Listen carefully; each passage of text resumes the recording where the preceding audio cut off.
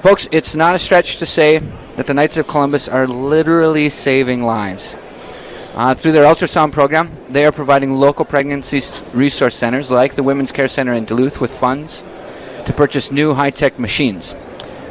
We are joined now by the Bishop of my diocese, the Diocese of Duluth, Bishop Paul Serba, who'll share how this has taken the pro-life movement in our diocese to the next level. So, Bishop, thanks for being on air with us. Welcome. Father Ryan, thanks. It's great to be with you here in good old Minneapolis, down the river from where we are in Duluth. Back to home, right, Bishop Serba? Back to home. Back to home. Great to see you here, Bishop. Yeah. Bishop, we want to talk about a very special program of the Knights of Columbus with you this morning, one that is saving lives. What is your take on the ultrasound program up in Duluth at the Women's Care Center, one that has saved many lives throughout the years already? Yeah, I am so grateful for the initiative of the Knights of Columbus, and as we know, just what tremendous supporters they are of the gift of human life. And one of the programs that they have been about for a number of years is providing ultrasounds, to various care centers. And so our own Women's Care Center, which is one of the great blessings of our local church, where people came together and right across from the abortion clinic, we're able to found the Women's Care Center, and then the Knights of Columbus were instrumental in donating the ultrasound machine. We get regular reports from the Women's Care Center of lives that are saved, on a daily basis. They've got people walking in and women who are coming to understand what's going on and choices that they have to make, and because of the ultrasound machines, the imaging and being able to see their unborn child, they're choosing life. And so it's really beautifully dramatic in that the efforts of the Knights and the gift that they make with these ultrasound machines, it is literally saving lives every day. So I couldn't be more grateful. We had not only the Women's Care Center, which there are story upon story. In fact, I don't even know how many hundreds of lives they've saved.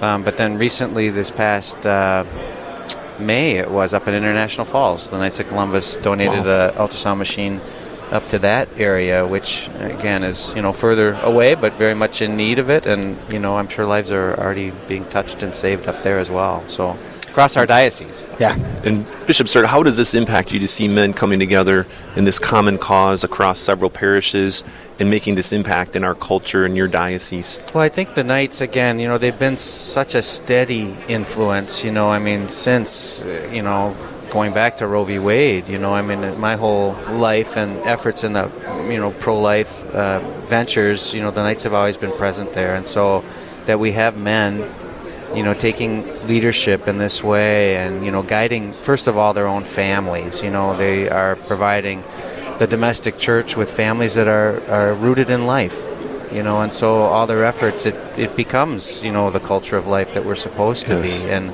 And we need the men. We definitely need them and their leadership in their own families to be able to do that alongside their beautiful wives. So that's right. Yeah, well said. And the men become part of the answer, our answer to the failures, the weaknesses, the evil of abortion. Yep. So, Bishop, I want to come back to talking about the Women's Care Center just for a minute too. About the first time I went there, it's in a busy street in downtown Duluth. Yes. But you walk in, and it's just a quiet, peaceful, very warm, welcoming place. It is, and here again, the Lord, He's always providing, the remedy. He's always providing help and healing where there's been hurt. And I think, the people that came up with the concept of how these the women's care centers, where they would be located, what they would be like. He uses the gifts that have been entrusted to us, to find the ways to promote His good work. And they have come up with, as you say, it's a busy part of Duluth, and everything about it is inviting. So the colors that they choose, the people that are there to welcome you when you come in, the setting that is there, it's one that's not confrontational. It's inviting. It's welcoming. It's warm. It's and then it provides the truth, of life and offering help to people who come at times where they're faced with all kinds of problems and, whatever motivates them to seek to, take the life of their unborn child, all those difficulties, it's like, well, here they have a remedy, they have a help for them. And so it's just such a beautiful thing. And yeah, anybody, if you're in Duluth and hearing our message today, if anybody is contemplating or facing a decision about this, that please, be sure to stop at the Women's Care Center. It's downtown on First Street. So yes. One of the things about the Knights of Columbus is that they collaborate with a lot of different organizations or groups, especially pro-life groups, and work hand in hand with a lot of different people and groups doing good things. And this is one of those examples. Yes, it is. Yeah, no, the Knights, as we know, and their great commitment to the faith and, the support of the church, countless hours that they give in, volunteering on behalf of, life and family and those who are needing in any way. They just provide. I forget. I should be more up on my Knights statistics, but there's a lot of them. There's right? plenty out there on their website. On their website, check them out. But the countless volunteer hours that they have. Folks, this is Real Presence Live, coming to you from the Supreme Knights of Columbus Convention in Minneapolis, Minnesota. I'm Father Ryan Moravitz, and I'm joined by Father Randall Kazel this morning. This is a special edition of Real Presence Live. So we're on from 8 o'clock to 11 o'clock this morning, so a little extra long show here at the convention. We're joined by Bishop Paul Serba. We're talking about the Women's Care Center and the good works of the Knights of Columbus. And Bishop Serba, we think of St. Joseph taking care of our Blessed Mother and the will of God the Father working through St. Joseph in that most holy role he had to care for our Blessed Mother and to care for then the infant Jesus and being a protector as well as a guide into safety. And how do you see the Knights working with St. Joseph and the cares of Joseph to be a caretaker, a protector, and to help our men in the Knights continue to foster that love like St. Joseph for life? And it brings me back, Father Kazel. I had the privilege, serving as chaplain for the Knights of Columbus, and one of the years when I was the chaplain, it was the year of the family in the church, and they presented a beautiful icon of the Holy Family, which was a traveling icon, and you might have seen that or might have it. Yeah. Maybe you have the same one. So it's a strong image of St. Joseph with Mary and the child Jesus, and he in his role,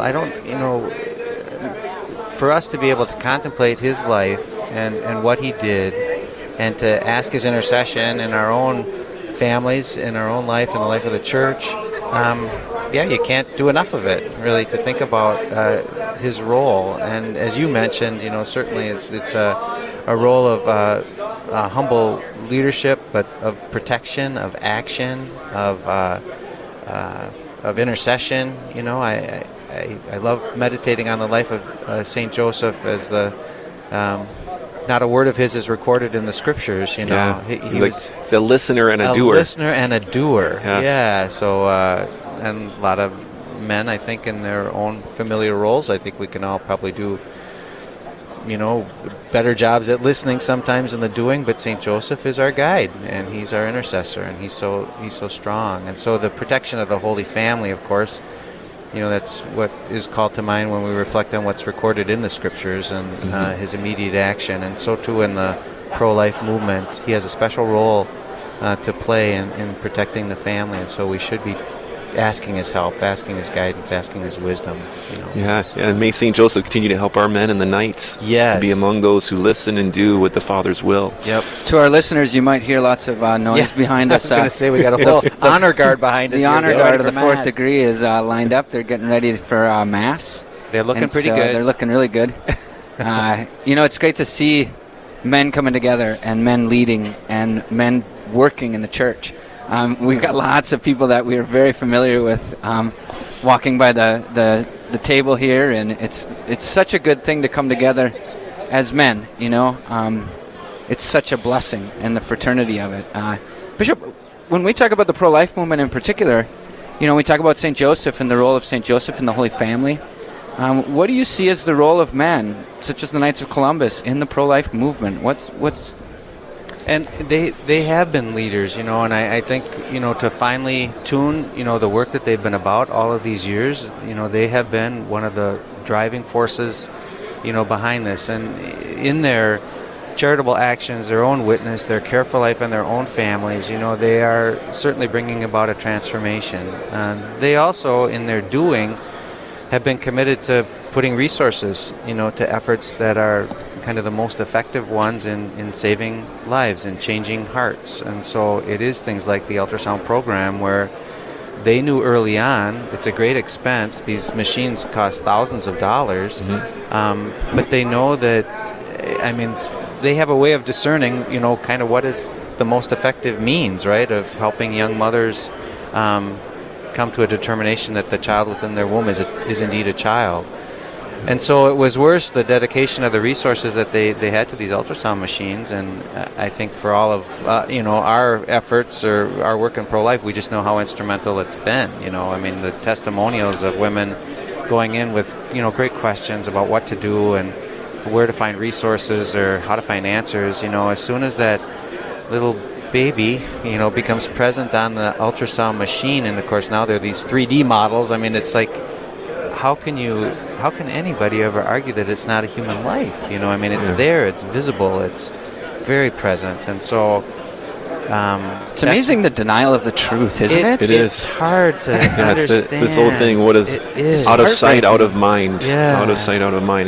We need to show people the images. That's the ultrasound machine is such an effective way. Yeah. People able to see the baby parts, the baby's head, the formation. The heartbeat. It's a human being. Everything, from its earliest stages. And so that's where, again, like the Knights were so instrumental in, okay, we're going to sacrifice, we're going to invest in this, and so that's where I think they've just been so wise. So from their families to exercising their resources, and then their patience and perseverance and persistence in all of this. Who would have thought, for those of us who remember back to 1973 and stuff, the Roe v. Wade thing, that we would still be in, trying to create the culture of life, and we'd still be with all the science behind it. Exactly. That's what's so.